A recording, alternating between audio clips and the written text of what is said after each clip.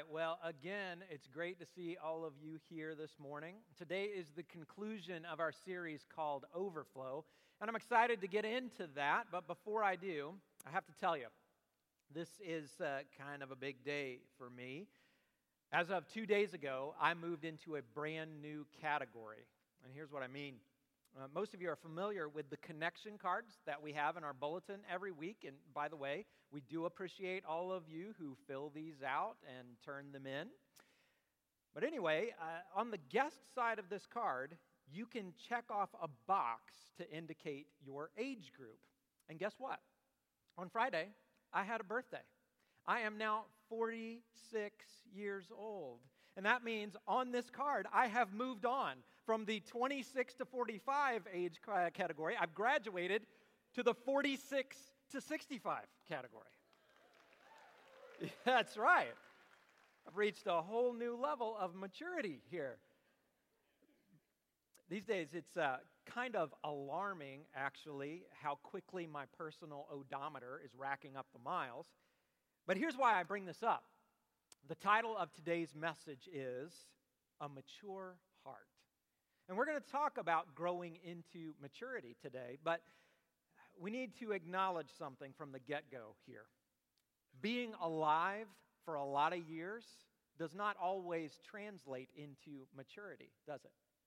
We've seen this, haven't we? We've seen people who are old enough to know better, but they still approach life in a very immature way. We've seen people who avoid responsibility, or they mishandle finances, or they mishandle important relationships in their lives. And a lack of maturity is a real problem, isn't it? But you know, immaturity is especially problematic in the church setting. Sometimes you encounter people who have been calling themselves Christians for years, but you don't really see them growing spiritually. You don't see much evidence that they're changing to become more like Jesus. The sad truth is, being in church for a lot of years does not always translate into spiritual maturity. But here is perhaps the most shocking thing of all. I've been using the word they like we're not talking about any of us, but sometimes we are the ones who aren't growing the way we should be. For example, I think about myself. I think about all the advantages that I've been given. I was raised to know Christ, and I've had so many Christians in my life who have been a great example for me. And I have been working in the church for years now. But honestly, I'd have to say, my level of spiritual maturity is still not where it could be or where it should be. But this week, I've been thinking about the Apostle Paul and one of the goals that he wrote about in his letter to the Colossian church.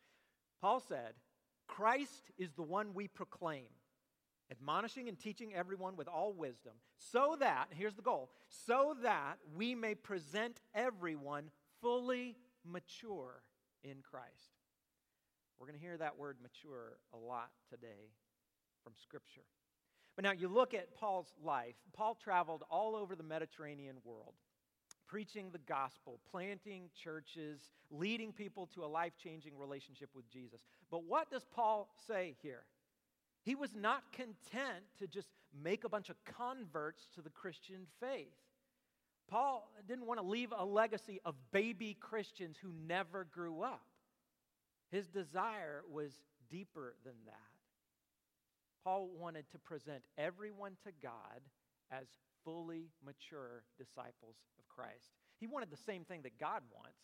God wants to see the church full of people who actually resemble Jesus. People who live as Jesus lived and love as Jesus loved. That's the kind of church that will change the world. You know, we have the same goal here at Plum Creek today. That's been the point of this Overflow series. We've said the goal of this series is real heart change that leads to real life change. And we know that we don't become like Jesus by simply trying to change our behavior. It doesn't work that way. We've learned this from the theme verse for this series. In Luke chapter 6, Jesus said these words. He said, the good man brings good things out of the good stored up in his heart. And the evil man brings evil things out of the evil stored up in his heart. For out of the overflow of his heart, his mouth speaks. So according to Jesus, this is a heart issue. Whatever is in your heart is what shows up in your life. But in the first week of this series, we talked about a sobering fact. The natural state of our hearts is not good. We want to do the right thing, but we also have this tendency toward wrong thoughts and wrong actions. So how do we fix our heart problem? Well, God himself gives us the solution over in Ezekiel chapter 36. God says, I will give you a new heart and put a new spirit in you. I will remove from you your heart of stone and give you a heart of flesh. And I will put my spirit in you and move you to follow my decrees and be careful to keep my laws. Now, these words were written a long time before Jesus came into this world, but Jesus is the one who made it possible for us to get a new heart. He came to the earth on a rescue mission. And Jesus was not just a great teacher, not just a great miracle worker. He was the Son of God, and he was the perfect sacrifice for you and for me. He died to pay the penalty for our sins, and he offered us the gift of salvation and forgiveness and eternal life.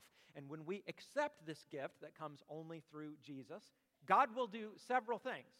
We just read about two of them in Ezekiel 36. First, God will give you a new heart. So that means it's a clean slate, a fresh start. And second, God will put his Spirit in you. And with God's Holy Spirit, you have a power inside of you that enables you to grow into maturity. So that's the plan. When you give your life to Jesus and you're baptized into him, that's just the beginning.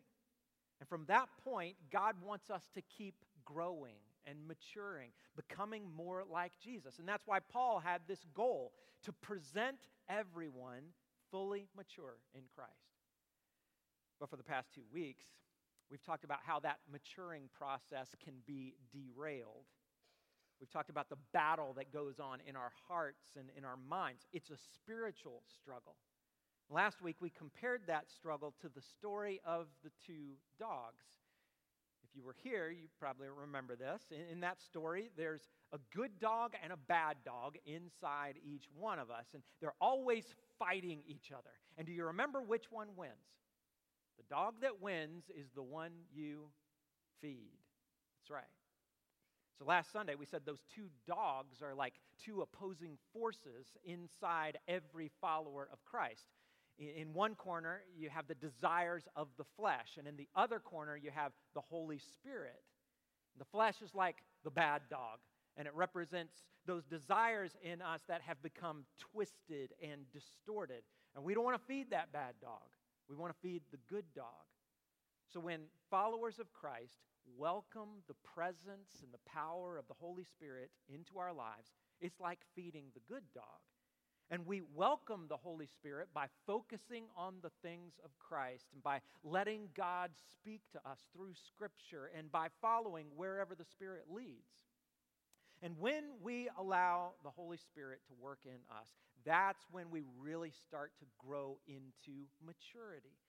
That's when we see the fruit of the Spirit really showing up in our lives. And you may remember the list. The fruit of the Spirit in Galatians chapter 5. That list includes love, joy, peace, patience, kindness, gentleness, goodness, faithfulness, self-control.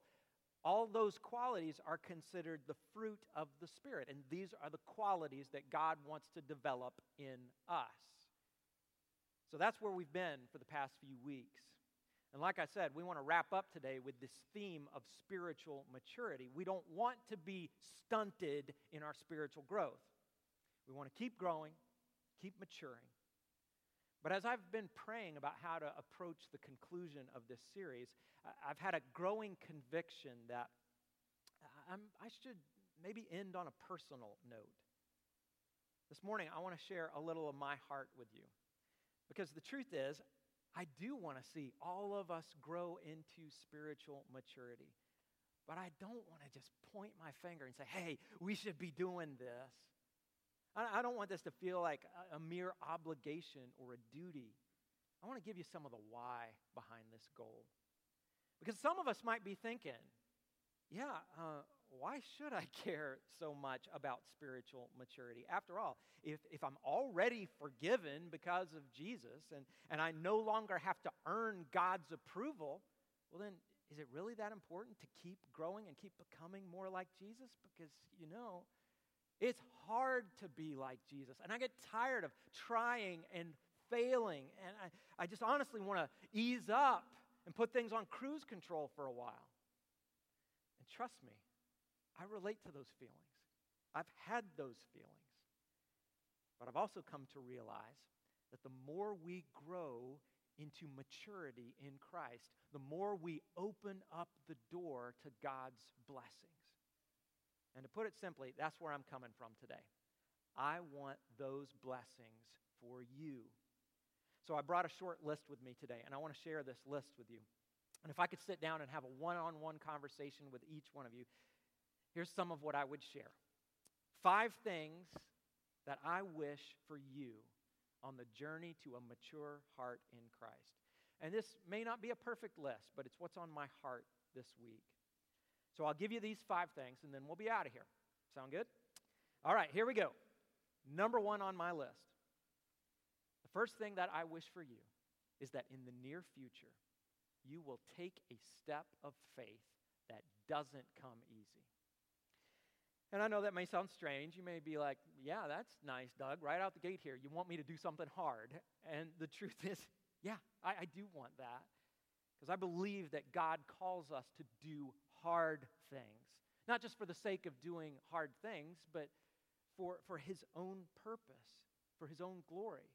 But then when we take these steps of faith, we are blessed in so many different ways.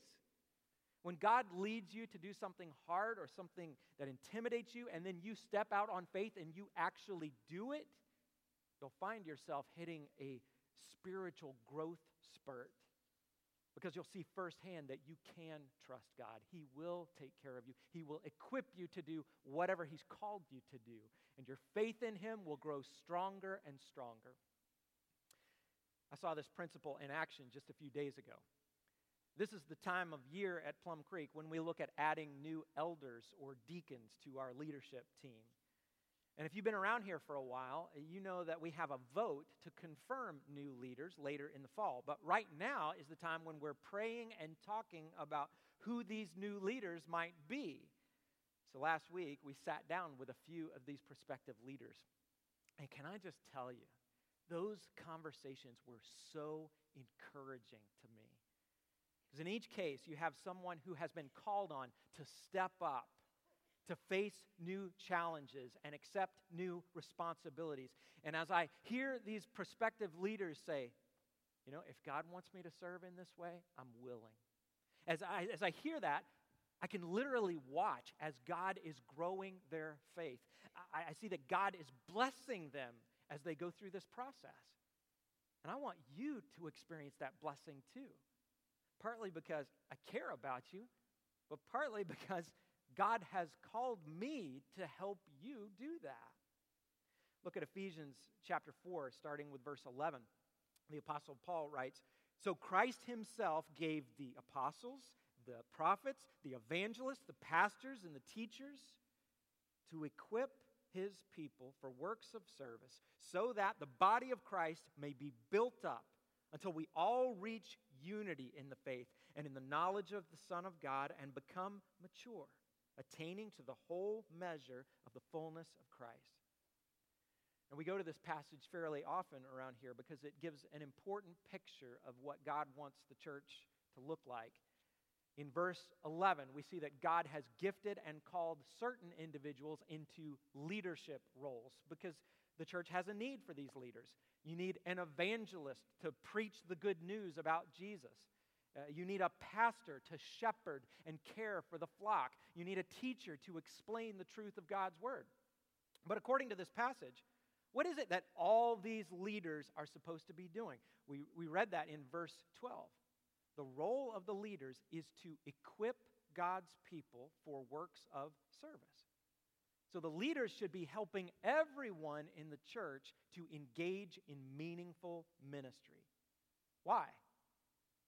So that the body of Christ may be built up, so that we all reach unity in the faith, so that we become mature, attaining to the whole measure of the fullness of Christ. So I take this calling personally, and that's why it bothers me if I hear about a member of Plum Creek who's really struggling to find a place to serve. I want to see everybody here serving. I want to see everybody faithful and fruitful and fulfilled in ministry, making a difference, a real difference, by doing what God has called you to do. And like I said a few weeks ago, if you've had trouble finding your place, finding the right role to serve, please let us know. Talk to any of the ministers on staff or send us an email. We'd be glad to get you plugged in. That may be your next step of faith, but maybe not. Maybe your step is something completely different. God may lead you to do something difficult or encouraging where you work or in your home or with your group of friends. God may lead you to give up a particular sin. He may send you to an unfamiliar place to work with unfamiliar people and to show His love in a way that makes you very uncomfortable. It could be on the other side of the world for all I know. There are so many possibilities for what your step of faith may be, but when the time comes, my wish is that you will be bold, that you'll step up, you'll sacrifice your comfort, and you'll take the leap. Okay, that's the first wish on my list, and I better move a little quicker if we're going to get through all these. So here's another desire that is on my heart. My wish is that you will grow more grounded in God's Word rather than drifting along with the world's ever-changing standards. This is a burden that I have right now because the world seems to get crazier every day. If you see something out there that's red, there will be someone who stands up and calls it yellow. If you see something that's green, somebody will try to tell you that it's orange. A little frustrating. And even if you tried to play by the world's rules, you're bound to lose because the standards keep changing.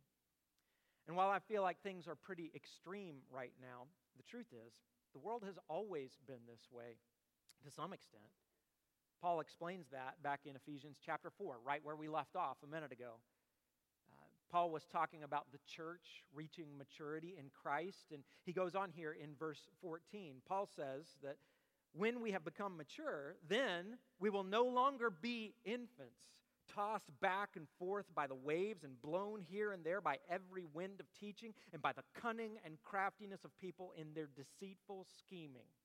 Instead, speaking the truth in love, we will grow to become in every respect the mature body of Him who is the head, that is Christ. So it's no good if Christians are just tossed back and forth, drifting along with whatever ideas are floating on the wind at any given time.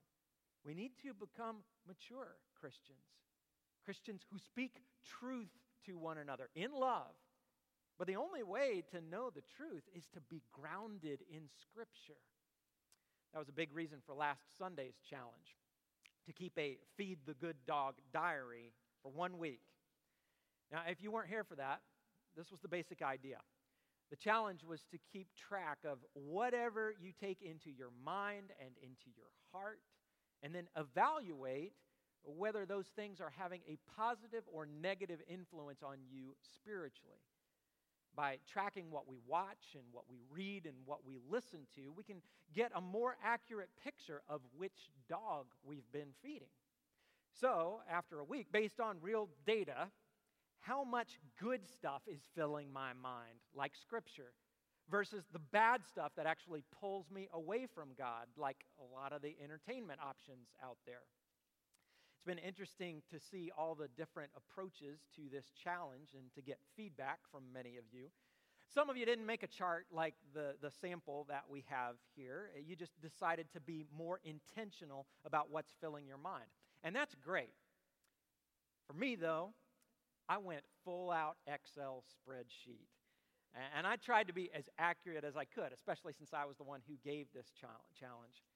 So all through the week, I kept going back to this chart, and I had these columns where I tracked, the number of positive influence minutes versus the number of negative minutes. And I was happy to see that the positive influence very much outweighed the negative.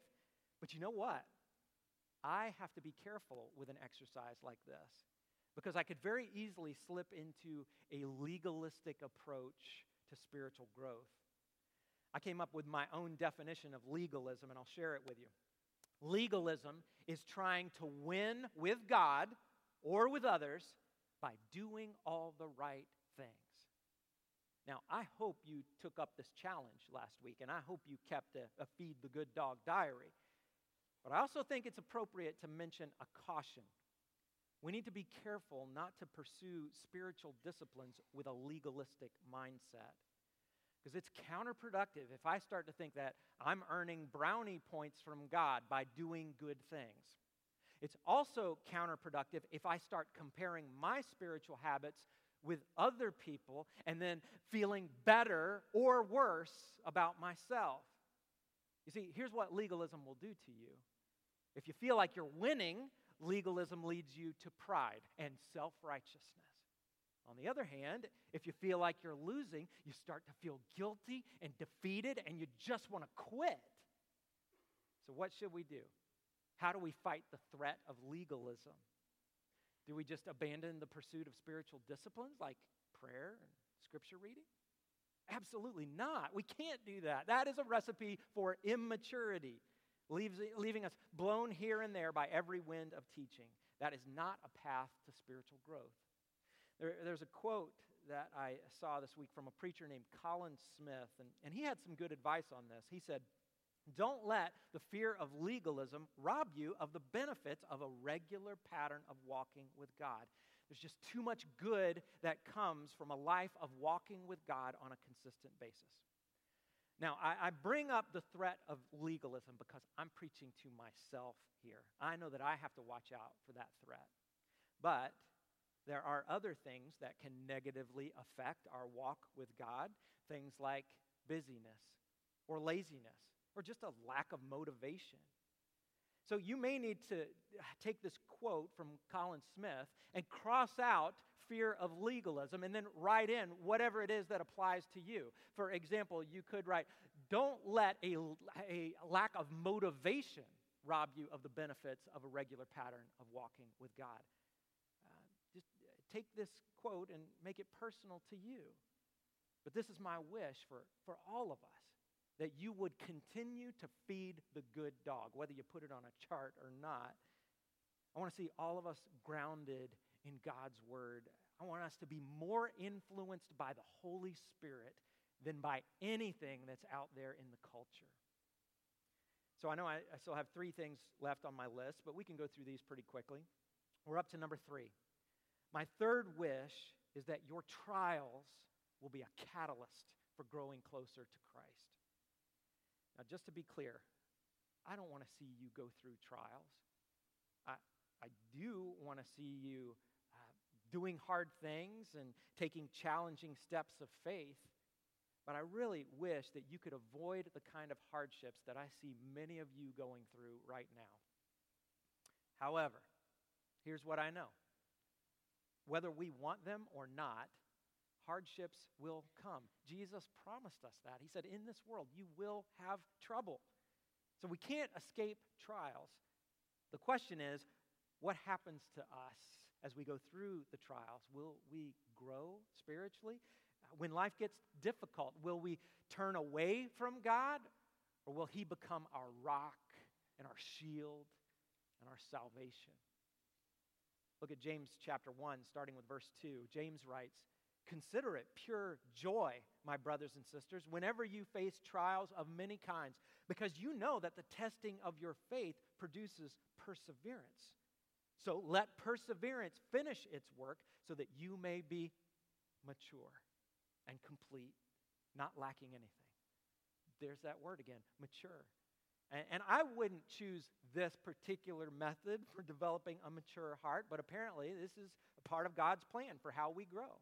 And here in James chapter 1, the formula looks like this: trials plus perseverance, endurance, keeping the faith, holding on, equals maturity. So that's what I want for you. When those inevitable trials come your way, I want you to say, Jesus told me this would happen. I don't need to be surprised. I just need to turn to Him. I'm going to hold on to Him, and I'm going to let the Holy Spirit shape my heart as I go through this difficult season. And when you come out of the other side, your heart will be different. You will have grown to be a little more like Jesus, and that's a good thing. All right, just two more. My fourth wish, and this is something that I pray for on a regular basis, is that you will experience the joy of knowing that you played a significant role in leading someone to Christ. Some of you know that joy, and you remember how it affected your relationship with Jesus. Because when you get a front row seat to watch Jesus transform a person's life, man, that reminds you of the power of the gospel. It reminds you of what an amazing and precious gift this is. You know, we talk about the gospel here every single week, the good news that Jesus gave up His life so that we could have life instead of death. We talk about the gospel so often that it can become commonplace. But when God uses you to help someone else find what you have found, it all comes rushing back. It renews your love and your gratitude for Christ. And it's another one of those times when your faith can skyrocket. So I want to ask you this morning, are you still praying for your one? Are you going to God in the morning and saying, God, please send me one person today, one person to show your love to? When was the last time you invited someone to church? When was the last time you brought someone with you to church? Because you know, being here is a different experience when you brought someone with you who needs Jesus. You'll find yourself thinking, all right, Doug, this sermon better be good because I finally got my friend to come with me. Don't blow it. I would love for you to be thinking that.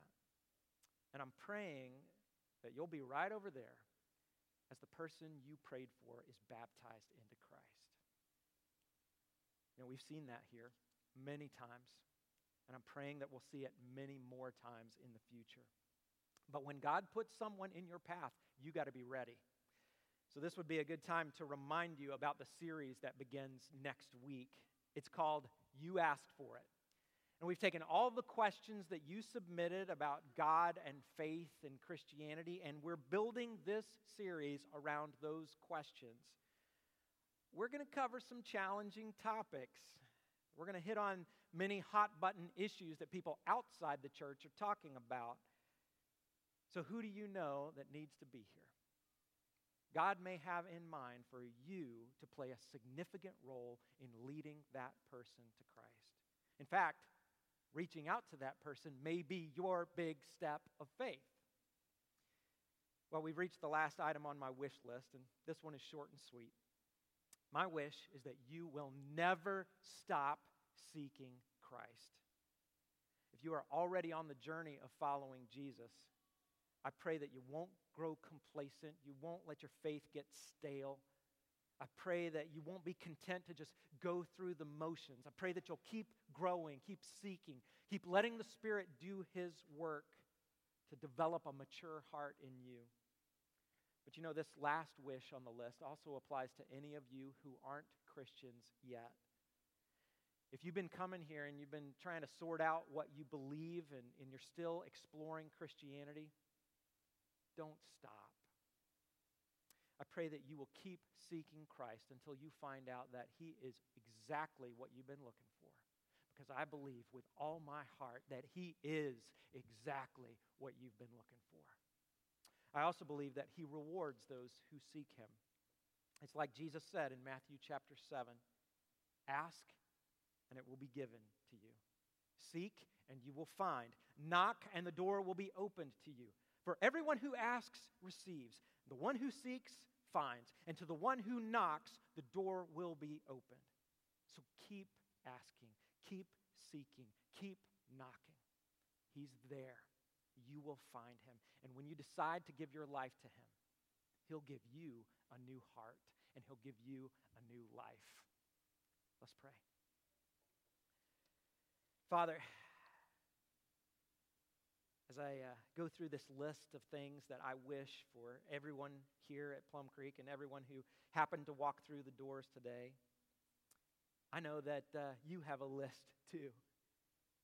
And yours is better than mine because yours is perfect. You know exactly what we need. You know the next step that we need to take, and you know the long-term plan for where we need to go, and you know how to get there, and you will give us the ability to get there as we surrender to you and put our lives in your hands. So Lord, I pray for that. I pray for that in this moment, for all of us to just look to you, offer our hearts to you, and ask you to do whatever it is that you want to do. Lord, give us the boldness to follow where you lead.